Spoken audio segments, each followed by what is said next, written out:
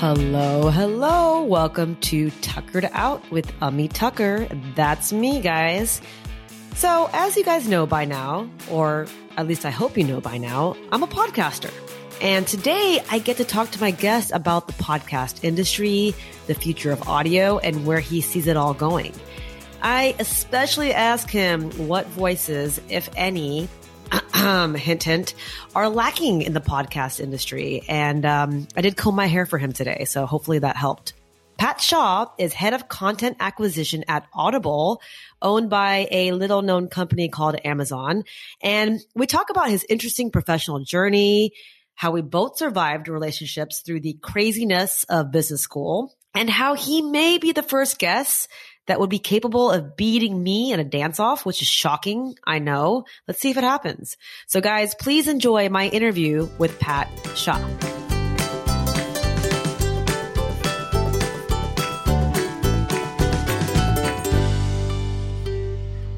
So Pat, welcome. I'm so glad we could chat. First, where did you grow up? Where were you born? I was born in St. Louis. Okay. You know, the two, one of two of immigrant parents, I think like everyone else. And I have an older brother who lives in Jersey now, and both of us were born in St. Louis. So typical South Asian household, mom and dad strict and no dating anyone, and you must be a doctor, lawyer, engineer kind of thing? Yeah, I mean, I guess to some degree, my parents are pretty progressive. I think as with any other South Asian or Asian family for that matter, education is sort of high priority. My parents were very good to allow us to roam and kind of develop our own interest and that type of thing. So they constantly sort of expressed the importance of getting a good education and taking our studies seriously. My dad had a whiteboard in my bedroom, and we'd walk through math equations, together in the evenings, which I hated at the time and have a sort of a fond appreciation for now. But yeah, like that's the, I think a kind of a standard upbringing. We're a middle class family. We grew up in St. Louis in a ranch house, and my dad's an engineer, my mom's a homemaker, and they like every other Indian parent, I think. Did everything for us, right? Whether it be their social lives or getting us out to, t-ball practice and doing those things to try and help us assimilate into American life as much as we could be grounded in our sort of Indian life with our local families. Okay, first of all, the whiteboard is amazing because we had one too. And I still have nightmares at night about that damn whiteboard. I was so bad at math. And for some reason, I graduated with the economics degrees. I have no idea what's happening in my life. So bad at math. And I mean, it was my dad every night saying, you got to make this happen. I'm like, I don't like numbers. Yeah, and he's like, don't get it. Yeah. He's like, you're Indian. kind of have to. And then I went to law school, so it all worked out. Right. And yeah, like you said, I was talking to my husband about this. I'm like, our parents took us everywhere. I never had a babysitter. Mm-hmm. Did you? Nope. Yeah, like never. I was with them. I mean, they weren't, again, going out and partying and downing bottles of wine, But yeah, I feel like I never had a nanny. We were everywhere with them. And so I do give them props for that. It's pretty amazing. So then, did you know what you wanted to do growing up? Were you figuring it out, or did you have an idea? My parents had ideas, right? But I didn't really I kind of went with it for a little while. When I was 12 or so, we moved to Louisville, Kentucky, and when I got to high school, there was a local magnet school that did like a medical magnet. Kind of your first year. They also did business and law, but I kind of signed up for the medical magnet. And thinking that like maybe I'll be on the doctor track and all of that, like very kind of that's weird. That never happens to Indian people. Yeah, but pretty typical. And then I just realized like that wasn't really like my thing. And I'm so happy, by the way, that I got to do that in my first year of high school and not like my first year of medical school. And I have a lot of doctor friends who have done that journey. Some of them really enjoy the profession. Some, obviously don't.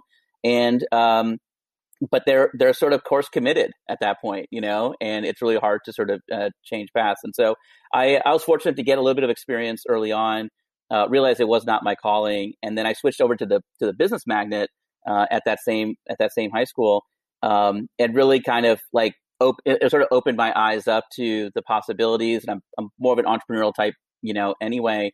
And so I knew I wanted to work in business. And then the question is, what do I do? Like, it's such a large profession and an area of work. And so I basically, enrolled in college and found my way, to Wall Street after graduation. And so continued my journey there. This high school needs to be everywhere. That sounds amazing. Cause I just figured out what I wanted to do last year and I'm 40. And so that worked out. And then really quickly, I always ask all of my South Asian guests this. How did your parents view dating and relationships growing up? Were you allowed to date? If so, were you allowed to date outside the brown people? Like, how did it work?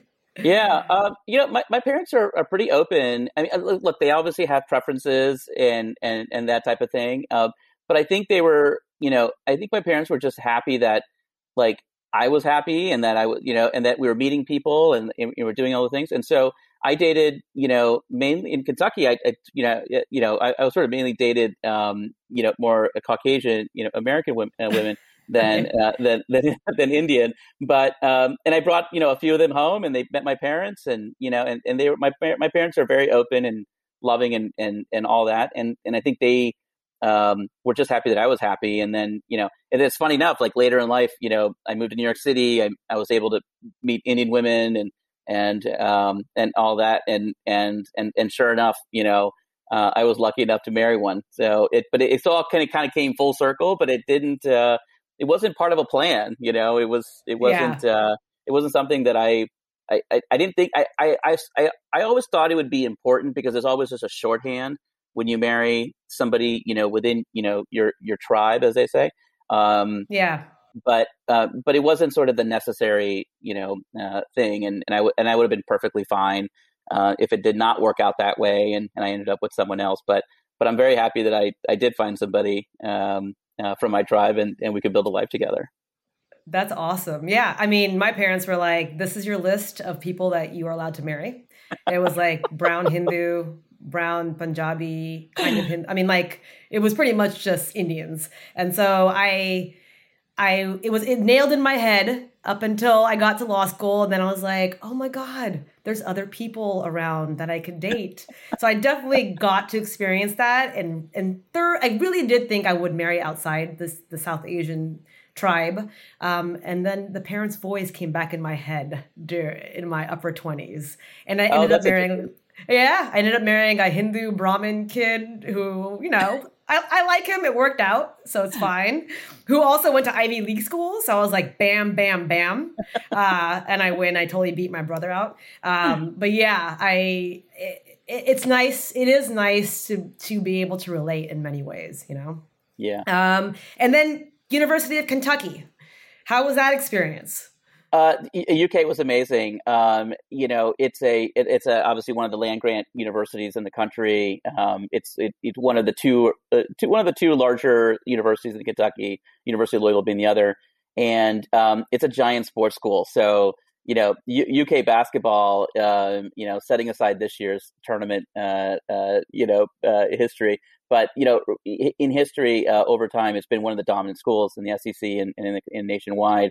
And I was fortunate enough to sit through 2 national championships with Tubby Smith and Rick Pitino, and really just had really just an amazing time. Learned a lot by myself, during those 4 years. I think, which is really one of the benefits of going to school, and living on campus and doing all that. And then really was part of that, like, career exploration. Like, what do I want to do when I grow up? And when the gravy train of mom and dad paying for school is over, and trying to figure out that journey. Yeah. My mom was like, you still owe us for law school. You know that, right? And I'm like, I'm podcasting now. I'll get you the money in like 100 years. It's fine. Exactly. It's all good. Well, I went to UT Austin. So we are definitely a sports school as well. But I feel like I missed out. I didn't realize how good we were at sports. I kind of missed out on the whole process. And now as an alumni, and now I'm enjoying it more. Yeah, But I feel like I didn't go to enough games. I didn't experience it enough. Do you I was go too to games busy. now? I mean, whenever I've gone to way more games after I graduated than I have, but I haven't lived in Texas since 2000, since after Enron. I worked at Enron after UT. Oh, okay. Shredded some papers. It's totally fine. Standard. Standard stuff. I was like, okay, this is what you're paying me for. Great. And then I left after that. So I haven't gone back in a while, but I feel more connected to the schools and the sport, especially when you're married to someone who's obsessed with their own schools. And so you're like, no, this is not going to happen. And I'm from Houston, and he won't let me watch the Astros anymore. And so it's a little heartbreaking. He's like, nope, it's not happening. It's out. So between University of Kentucky and Northwestern, did you work at all? Oh, yeah. So I left University of Kentucky in '98. I'm kind of dating myself, but I started my career on Wall Street, was an investment banking analyst, doing the 100-hour a week thing for 2 years. And it got to the end of it and had the option to continue and get sort of direct promoted to an associate. I elected not to because I was kind of done with it. I wanted to really, I saw the financing side, I saw the advisory side. I wanted to actually experience the operating side a little bit. And so I moved to San Francisco without a job and just kind of found something with a startup. And my timing couldn't have been worse. I mean, I moved out in March of 2000, which, if you remember, was the end of that first cycle of the internet. And that's when I was shredding papers at Enron. Yeah, so exactly. That's all I know. That's all I remember from that time. So hey, at least you had a job, right? So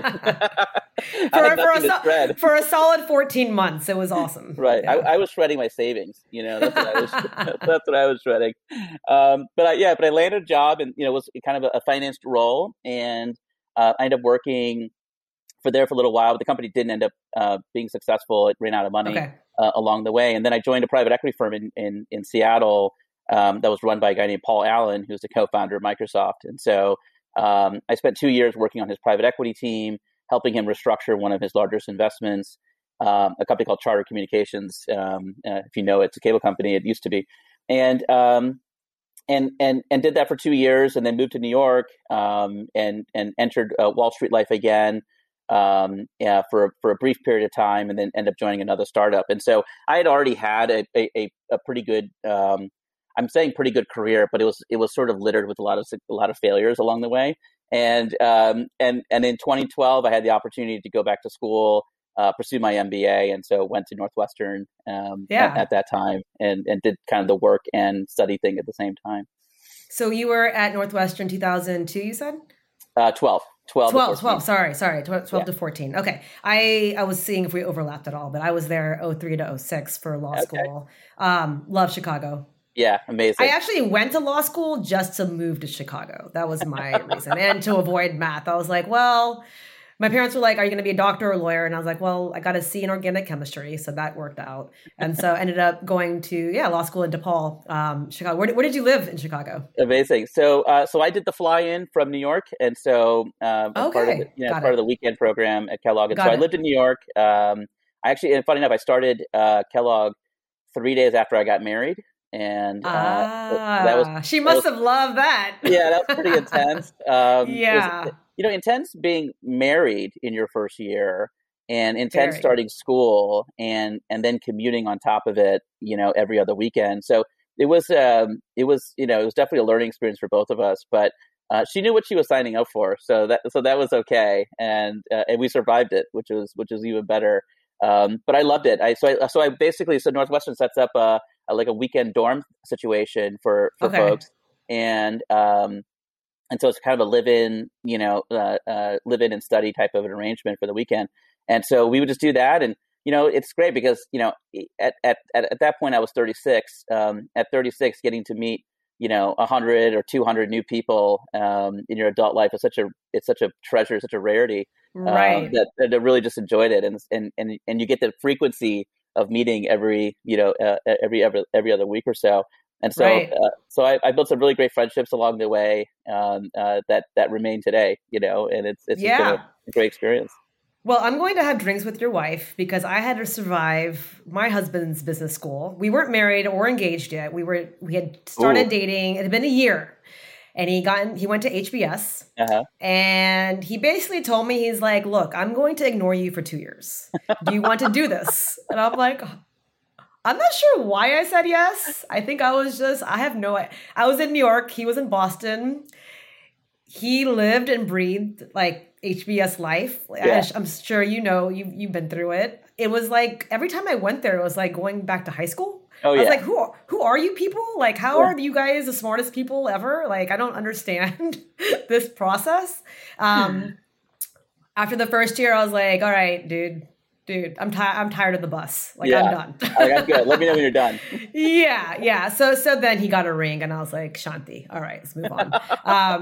But Well, I let me ask you though. Do you yeah. remember how many spider bowls did you kill in your weekend trips to Boston? The blacking out, I mean, thank God I was in my 20s because I don't understand how I'm standing. Like, that place was just amazing nonsense. And Yeah. I'm so glad we had both turned 30 by the end of it, and I could feel my bones just like disintegrating. Yeah. And then Fast after that. right Yeah. right after he graduated, actually, Pat, he was so like off balance in life. He was like, I'm gonna go to a 2-week Vipassana retreat and just Oh. not talk to anybody. Yeah. Well, I think And- that's what you call withdrawal. You know, Yeah. I think that's what I think your husband was reacting to the lack of alcohol and going through withdrawal. He was basically like a drug rehabilitation center, but he just called it Vipassana. Right. And I'm pretty sure it was like 10 of them that went, and they were probably all just sitting there outside near trees, sweating out alcohol for like 2 weeks. And I was like, go ahead, my friend, it's fine. That's amazing. So yeah, business school is, but you know what? And I'm sure the same as you, I see the network and the benefit from business. I mean, of course you knew it, but you really see it now, you know? Yeah, it's the ability to like really understand business problems. You know, like there's nothing really new under the sun. There's Right. just different possible creative solutions, and so business school gives you that grounding and that training, and then obviously the connectivity to other like-minded folks that does actually help each other out or tries to help each other out, and so. I've certainly benefited from it. I'm sure he has too, and others Yeah. along the way. It's great. Yeah, it was worth it. I was like, okay, finally, I think he paid more money on the trips, like whatever trips they went on. I was like, Yeah. how are you in Bulgaria right now? Like, I don't even understand what's happening to your life. But Well, these are all important good. learning These are important learning trips. You know, I mean, I think you should cut a little bit of slack. You know, Bulgaria. You know, a lot to learn in Bulgaria. Yeah, I was like, this may not work out for us. Thanks. He called me when he got there, by the way. It wasn't Right. even when he left. Yeah, it was just when he got there. I was like, interesting. You're like, got it. Anyways, you guys should have drinks one day. Yeah, Love you it. can- Sounds you like a can great just- guy. You can just he is awesome.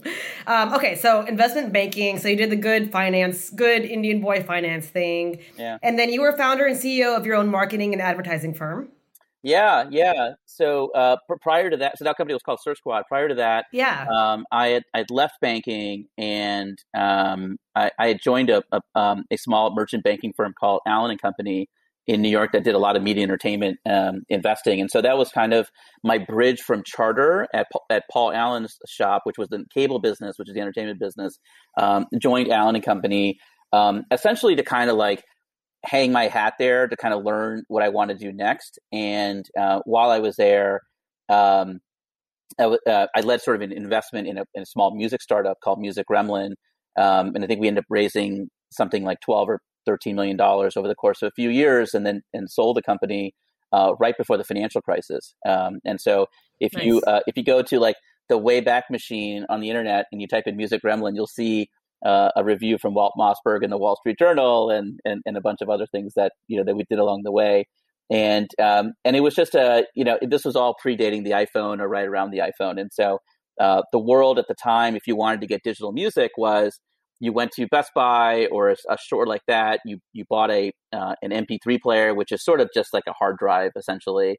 And then you would come home and you would plug it into your PC, and then you would drag and drop files, and you would do all this kind of stuff. And that feels also very antiquated now when everything is just an app and you have Spotify and all that. And so Music Gremlin was saying, hey, why don't we just create a direct-to-device delivery mechanism? So a Wi-Fi-enabled MP3 player, you could do the $10 streaming thing, you could do the 99-cent download thing. And so we built it ourselves, went to China, manufactured this device, and then sold it out in retail at Amazon and other places. And so thankfully, a strategic conversation turned into an M&A conversation because this was a capital-intensive business. Going to China and manufacturing devices, like we need to go raise a lot of money, and the world was turning very quickly. Lehman Brothers and all that. And so we were able to get out, essentially, sell the company and move on with our ways. But what we learned coming out of that experience was when the company shifted to a B2C model, and we had to go and get people to buy devices. This was just sort of the beginning of the internet age when it came to advertising, Google AdWords, Facebook advertising, etc. And so I built a company based on that same playbook that we learned at Music Gremlin. And essentially and augmented with other things that I had learned along the way. And I sort of said, like, listen, why don't we go help venture-backed engineers who had great product ideas and who knew nothing about advertising and performance marketing to really sort of avail themselves of these new technologies and help them really bootstrap, their companies. And so I ended up forming a little bit of a business. It's kind of a solo shop, but I had a group of folks in India who were helping me, with the business. And that's what we did. We just helped a bunch of aspiring, budding Elon Musk out there in the world, getting their businesses off the ground, and did that for a year or two, and then sold that company and joined EMI Music afterwards. And so went back into the music industry and have basically been in that space ever since. A bunch of Elon Musk sounds a little bit like awesome / scary. So. Yeah. So did you enjoy starting your own company and being an entrepreneur and starting from the ground up, or did you, after you sold the company, were you like, okay, I'm done with this, want to move into something, into a bigger corporation? Yeah, entrepreneurship is not for everyone. Right. And I think that, like, if you have that, like, burning itch and desire to go build a new product or service and try and bring that into the world, then I would encourage people to do so. But if you're on the fence, should I or shouldn't I, you probably shouldn't do it. It's just too hard. And because everything is you, there is no company, it's you. Right. Until, you're up and going and you have product market fit and you can raise some capital, and build out your team. And so, if the desire is really high enough and you're willing to sort of make it an emergency and commit 24/7 to it, then I would say it's an incredibly rewarding experience, both personally and professionally. It does come with its downsides. Yes, mental health being one. Yes. Yeah. But I think it is for the creator, and I mean by that, a person who has a creative view on something that they want to bring into the world, it is probably the best vehicle in which to bring that about. And and especially if the idea is big enough that you can sort of build your community of people around you, whether it be capital or other employees or that type of thing. So, and I'm not sure if this is the right question to ask. I'm just wondering for myself, because I feel like I'm starting again at 40. But do you feel like startups and entrepreneurship can be sometimes more of a young man's game? It's a great question. When you're young, you have energy. And, yes. and you're naive and you don't have a mortgage, right? And so you don't really know what fear, right? Less fear, yeah. Like you jackass. Don't really, right? Yeah, basically. And if you fail, you move into your brother's, kitchen, like I did. So, and so you do what you can do. But that's the main room, anyways. Where else would you want to be? So, yeah, exactly. Yeah. So there's definitely some advantages of doing that. Sort of that beginner's mind attitude, the energy, the ability to kind of bring your friends into it to help make something happen. I think that's all positive. But I will say, launching a business later in life, 40 plus, I think is a huge advantage. You have these networks, you have these experiences, you have some financial capital, you have, the ability to raise, and get your projects off the ground. In fact, I think I just saw a stat recently where it was like the average age of an entrepreneur, venture funded now, in this last couple of years is something like 35 or 37. All right. It's a bigger number. Like everybody thinks of, the 22-year-old whiz kid out of Stanford, but and that does happen. But there's a lot of like people who are mid-career or kind of, more senior who've said, I've been in this business now for 20 years. I know how it works and how it goes, and here's a better play. Right. Oftentimes leveraging new technologies or new products in which to reinvent their business. And so, right. So I'm all for it. I think it all comes down to that burning desire and whether or not you have it or not. And if you do, go for it. I think it's great. Yeah. It's also because Gen X is the best generation. So 100%. Yeah, exactly. Yeah, those millennials, and then after millennials, I don't even know what's after millennials. I've lost track. I'm done. I'm just trying to figure out what my kids are. At this point, you moved to LA, I know, for Spotify, correct? For Universal Music Group. For Universal Music Group. So you were on the East Coast, and then you moved to LA. So how was the transition to the West Coast and LA? Yeah. Did we hate it? Did we love it? Yeah. So, 2012 to 2012 to 2014 was business school. And after business school, Universal Music, in the meantime, had bought EMI Music in the background. And so when I completed my studies, Universal said, hey, would you be interested in joining our team out in LA?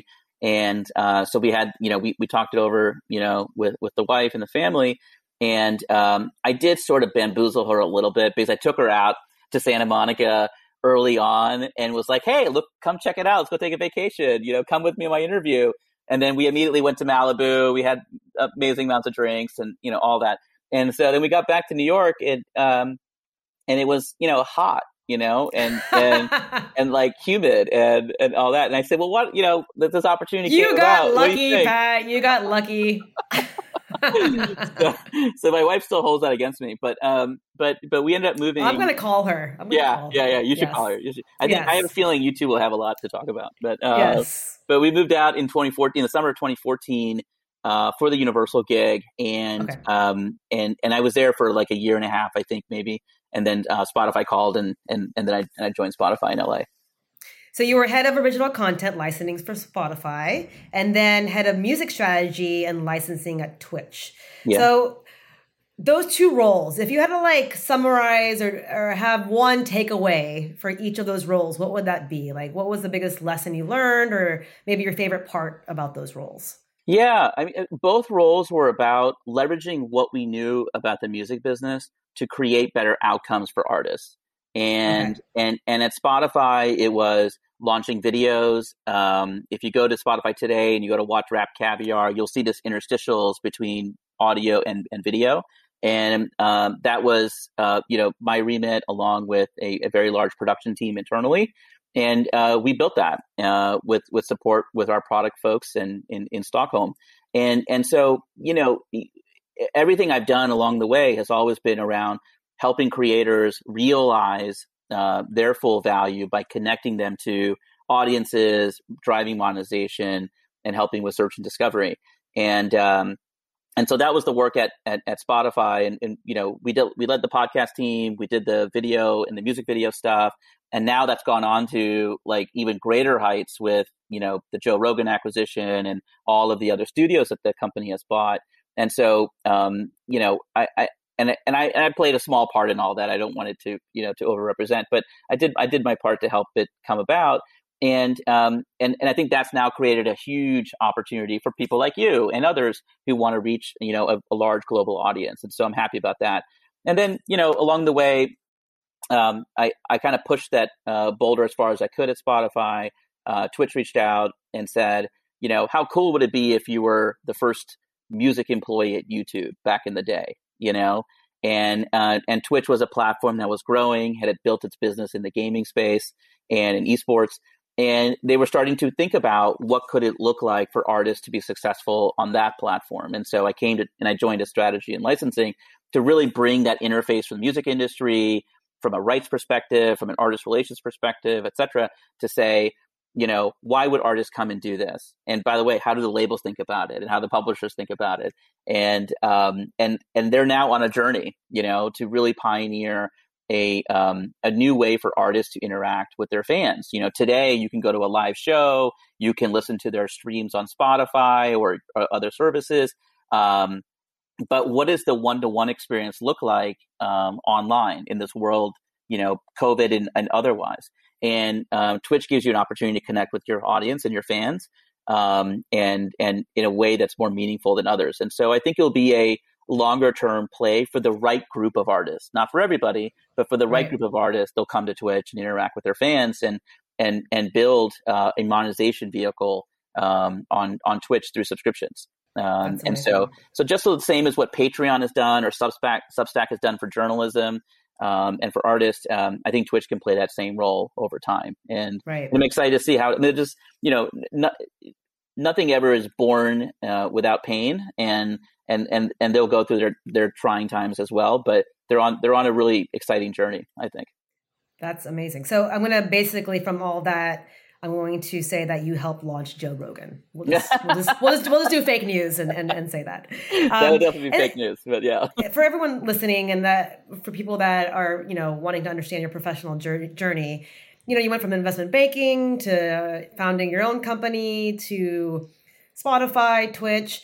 Do you think you made these decisions based on like right time, right place? Was it kind of a gut decision? Was it just you felt like you were done with those positions, it was time to start on something new? Or was it like was it a combination of a bunch of things? Like, how did you know what was the right path? Yeah. Not right path, but right path for you. Yeah. Well, look, I'm in my mid 40s. I'm still trying to figure out my right path, to be honest. But what I would say is, along the way, it was a combination of opportunity, insight, and the desire to continue to learn and do something different. And so I always sort of say that I'm kind of really interested in the early stages of things, the 0 to 1 process, as opposed to the 10 to 100 or 1 to 100. And the reason is because that's the kind of the messy early stages of things where you're trying to figure out what are we, what value do we offer, to others, and how can they benefit if they decide to join us. And I find that process of creation more interesting than anything else. And so that sort of guided a lot of my decisions. I may also have ADD a little bit, and just like taking on different types of projects, along the way. But this idea of like planning your career and all that kind of stuff, like you might have a sort of a general direction, but I think oftentimes opportunities will find you, and your interests will change over time.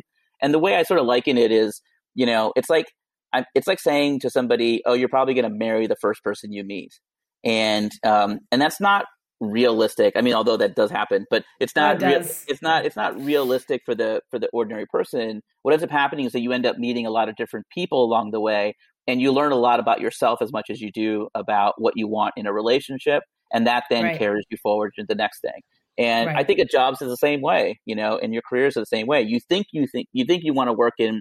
You want to go to medical school. You think you want to go work on Wall Street. You think you want to go do, such and such things.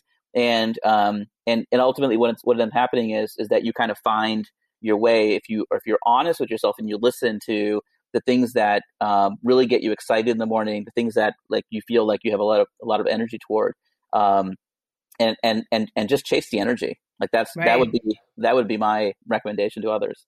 That's the title of the podcast, Chase the Energy. I like it. Yeah. Well, look, as someone who worked at Enron and then was a backup Bollywood dancer in India for 6 months. Wow. I can tell you I have ADD to the max and have tried everything. So I completely understand what you're saying. But yeah, I agree completely. Chase the energy, what motivates you in the morning. Because life is passing us by super fast. And so it's just not worth it. It's accelerating. Yeah. It's accelerating. Yeah.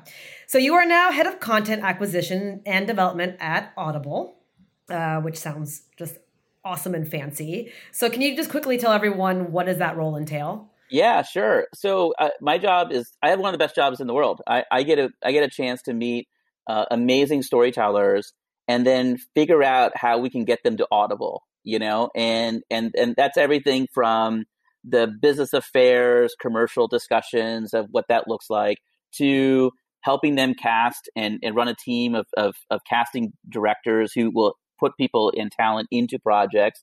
And then, all the way through the partnership team, which is helping them be successful once they've decided to work with us, and then all the way out the door. And so, for me, I get to spend my days meeting with talent from a wide spectrum of life, from Hollywood to, the person down the street, and really work with a great cast of characters within Audible to really figure out if the creative, if the narrative arc, if the story would be a good fit for our audience. And so we get to play that matchmaker role a little bit, and we do that on a global basis. And so it's just really a lot of fun. What are the main things you're looking for? I mean, is the storyteller, the actual person, the most important thing, the content, the mix of things? Maybe, if there's an area that there's not enough stories being told, what are you looking for? Yeah, it's a strong narrative arc that takes the listener on a journey, right? Like any other story out there. And we are a premium service, and so we'll work with creators on production and sound design and and all those types of things. But it all starts with telling a great story. And so we spend a lot of our time thinking about, what is the story? Who would it appeal to? And does this person have that aesthetic that matches Audible's in premium to be able to tell a story? So in some ways, it's kind of like the HBO Greenlight meeting or the Netflix room where they're taking pitches. We want to focus our time and attention on the stories that we can do justice, right? With our audience. And so not every story is appropriate for us. Some should belong in other places because of the different audience demo. But we have a audience that has been grounded in audiobooks for 20 some odd years, and we'll go on a 7-hour journey to listen to a great story, and that's unusual to find in this ADD world, but also on other services. And so we want to sort of honor that audience trust that we have, and continue to provide them with other options over time, so they stay with us, and creators can also find their audiences. So, Audible obviously has the world's largest selection of audiobooks, podcasts, originals. So what's the fastest growing medium on the platform? Is it still audiobooks? That's kind of the big bucket? Audiobooks is growing really fast. I mean, it depends on how you define the fastest growing. I mean, podcasts are now 2.2 million podcasts. I think that's I know. Everyone calm down, people. I think that's Spotify's last number. And so, I think what's been interesting is to see the number of creators getting into the space. And it's an amazing, we're kind of in the third inning of this thing, even though podcasts have been around for 10 years, it goes back to the iPod, and all of that. But in terms of sort of just like mass adoption and just cultural relevance, I feel like the last 3 to 4 years has been really the watershed moment. And we're now accelerating up in both in the number of new podcasting creators, but also the types of content that's, really sort of pioneering the format, everything from talk to scripted, audio to, I heard, there's the company called Dipsea, which is doing erotica, and telling really interesting stories there. That's not going to be popular at all. Yeah, exactly.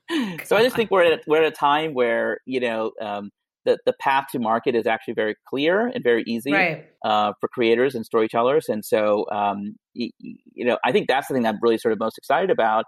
And then what we end up doing at Audible is either looking through that IP and saying, how can we, supercharge this? What new IP would these creators be interested in launching? Maybe not in podcast form, but in a shorter story, narrative structure. And so we get a chance to sort of just play in this sort of playground and just work with folks to bring their stories to life in the best way we know how to. So you mentioned 2.2 million podcasts or whatever, which is obviously going to grow. Yeah. Do you think, or do you know of any voices or perspectives that you think are missing even nowadays, or is everything kind of oversaturated at this point? I think the market is still pretty wide open. I mean, there is no shortage of demand for health and wellness, financial literacy, business and sports in the main genres of things. I think what's really interesting is that podcasts and most of the podcasts have been largely an Anglo-Western, type of phenomenon. And yes, podcasts are really popular in, parts of Eastern Europe and in Asia, but, where is the Joe Rogan of India? And or South Korea or I swear to wherever. God, if it's Shah Rukh Khan, I'm gonna just lose my mind because I'm like, you've done enough, buddy. You can move on. But there's just huge potential for new entrants in the space, and right. But it all comes back to the content and whether or not it has sort of enough general receptivity and commercial value to attract a large audience, right? And so Rogan has found that with his 3-hour deep dive, interview style storytelling and conversation. And I think that there will be many other formats, out there, and I'm excited to see what comes out of the subcontinent.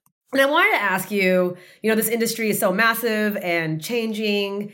How do you, in particular, continue to learn how do you stay on top of everything? There's so much going on. Like, are you always reading articles? Like, how do you keep up?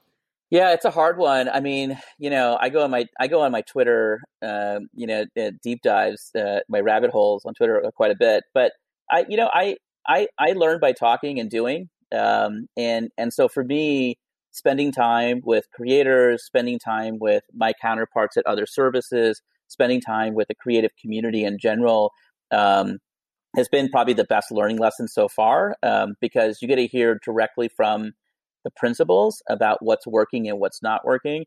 And then I try and come back and talk with my teams and really try and figure out how we can just kind of put one step in front of the other. If we hear there's a monetization problem, let's go think about what we can do, on that side. If there's a search and discovery problem, how do we do with that? And so, we can learn from others and others' experiences. And I try to focus my Twitter research on that, as opposed to the constant stream of Tesla memes or Elon Musk memes. And just, and then, I would probably say, industry events are probably the other, sort of big opportunity to sort of just meet and connect. But, the best learning opportunities are just usually from your connected and extended networks, along the way. Yeah. Okay. One last serious question before I ask you a few of the fast round. Okay. I guess right now, what's the biggest area you're most curious about, or what are you researching the most at this moment? Is there anything that hasn't come out yet, or that you guys are thinking about that you're trying to look into or research, or maybe can't talk about it? I don't know. Yeah, I can't talk about some of the stuff we're doing at work, but personally, I'm really excited about the NFT movement. I think a lot of people are. And I'm really starting to I want to really understand what the actual ownership structure is. Like, if I own an NFT for Beeple, for example, and I bought that $69 million, NFT of that artistic work, do I now have the rights to go and print T-shirts? Do I have the rights to go create postcards of all that stuff, or is it really just that one metadata embedded, screenshot? That's kind of what it is. Interesting. Can you figure all this out for me and then come back and talk about it? Because I'm very confused. Yeah. Well, my answer in this area it stems from rights, because as I work in this area. And so for me, there's all kinds of rights questions around NFTs that I'm sort of fascinated by. And I'd like to really understand, because if it is actually all rights associated with it, even for derivatives and reproductions and all kinds of other things, then it may be worth $69 million. Who knows? No kidding. But if it's just a screenshot, I don't know. It's going to be really interesting to see how this whole area of. I mean, you're a lawyer, so you'll know. But yeah, as you can tell, I paid a lot of attention, and I practiced for You're a lawyer. I practiced for 2.5 years, and then we moved to India for my husband's job. Right. And so so my parents were like, "So we paid for 3 years of law school. You did nothing." And I was like, "I got married to a Brahmin. Done. What else do you need? What else do you want?" And he went to Harvard. Done. That's where your money went. It's fine. Yeah, my parents still stress out about me. It's totally fine. That's so funny. All right. First thing you can think of. Okay. What is the best compliment you've ever received? I have a nice sense of humor. You do laugh at my jokes, and so I feel like that is totally right. I'm down with that. How would your parents describe what you do for a living? He works in music. Yeah. I think that's what they would say. I love Indian parents' versions of things. They're just like something. They're doing Yeah. something. It's fine. Right. Yeah. Finance, music, something. Finance, music, married. It's fine. None. Right. If you could have dinner with any three people, dead or alive, who would it be and why? So I'd love to have dinner with Bill Clinton. Love to have dinner with Elon Musk. And probably have dinner with Deepak Chopra. Right. And three different types of folks. And I think that you can learn. I think it wouldn't actually be a dinner. I would just sit there and listen for, Yeah. for like 2 hours, because I think these people are just incredible thinkers and tinkerers, and just have a real wide view of knowledge, and just a vast sense of knowledge, that it would just be a very entertaining and illuminating conversation. And so I would just love to listen and learn. And there would be a lot of questions I would want to ask too. Yeah. There'd be a lot of questions for all three of them, Yes, actually. yes. What would you pick for your last meal? Anything Mexican. I'm just a sucker for Mexican food. Fajitas with a little bit of Serrano, maybe. Okay, now I'm hungry. I'm fasting right now, so thanks. Oh, you are? Pat. Oh, yeah, sorry about Thanks. that. Yeah. I'm doing this stupid prolonged fast thing. Yeah. I'm very angry. I'm very angry about it right now. You sound hangry. You do sound hangry. Yeah. I was like angrily munching on celery last night. My husband was like, "Stop doing this." I'm like, "It's fine. It's fine." I have to wear a sari next month for a wedding. So okay, there you go. It's worth it. There you go. If you could have a billboard with anything on it, what would it be and why? My own billboard. I think it would be a billboard to raise money for the food shelters in Los Angeles. I think that's what I would probably do at this point. I think the chronic homelessness problem nationwide, but at least, especially in LA, I think is pretty severe, and no one seems to be doing anything except for these food shelters who you take in $1 and put out $1.10, I think, in food supplies for people. So I think they're just doing a fantastic job. I've supported them personally for years, and there's just no shortage of demand. And so until we find big institutional solutions, this is the one where an ordinary person can help every day. And there's a food shelter in every town. Okay, that's a great billboard. I was going to put my face and interject The Cure in the background and pretend I was part of the band and just say live somewhere and just yeah. Okay. Yeah, so mine was very useful. Mine gives back to society a little bit. That's good. Actually, that reminds a friend of mine who lives in the Houston area told me about a billboard he saw, and it was two attorneys, and it was called the Crash Money Team. And that these guys were like, they were like the ambulance chasers, right? Like they're the guys who like go and help you if you get in a car wreck. And it's the Crash Money Team. It's just two dudes. And I'm just like, that is brilliant. Like, I think this is the best billboard of all time. The Crash Money Team. Yeah, I've always wanted to be in a band, but I have zero talent. So I'm like, how can I do this before I die? And just gotta fake it, What is something people misunderstand about you? I think people think that like things just comes easy for me because I have a smile on my face most of the time. I like to like cut it up and have a good time. But underneath, I'm a pretty hard worker, pretty ambitious, like everyone else. And I think that people from the exterior who don't know me that well, or may see my success in some way, think it comes really easy, and nothing in life comes easy. It's all hard work. And so I think that's probably the one thing that some people probably see. That's a good one. You do. And then finally, okay, so I grew up pretending to be a breakdancer because I could do 2 moves. You can ask Chirag about this. Okay. I did 2 or 3 moves where it was enough to get away with breakdancing, but not really. So people still think they call me, oh, that's Tucker the breakdancer. Yeah. And now I'm fully admitting it now in public. When the world opens up at some point, are you ready to have a dance off? Oh yeah, I love dancing. Okay. Oh yeah, right. and like you, I actually did breakdancing when I was a kid too. Ever since ever since Electric Boogaloo came out, I think I literally told my mom I wanted to go learn how to breakdance, and she enrolled me in a class. And I can do like that wave thing, still thing you now. Can? Yeah, that's about it. Though. I can't do anything. But I took breakdancing classes when I was a kid, and was pretty good at one point. And then wait. Now I might not want to do a dance off because all my other guests are like, "You can breakdance," and I'm like, "Yeah." You're the first person who was like, "I took a class, motherfucker. Like I can do it." I'm like, I was 10 years old. Okay, so let's not get crazy. But still, one or two of your bones can do it. Pat, that is it, my friend. I tell your wife I'm sorry. I will make it up to her because I feel like we're going to be friends and we'll have drinks. And yes, that's it. It was awesome.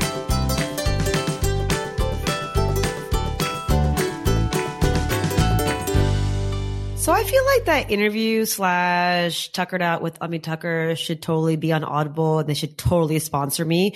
Went super well. What do you guys think? All joking aside, Pat was awesome. What a great guest. In case you haven't heard of Audible, it is a membership service that provides customers with the world's largest selection of audiobooks, as well as podcasts, exclusive originals, and more. So check it out. Again, owned by a small company called Amazon. So you know how to get there. As always, you can follow me at Tuckered Out Podcast on Instagram, my website, which is nice and pretty, Tuckered Out with Ami. Keep on listening. Lots more to come this month. Thank you guys. This is Tuckered Out.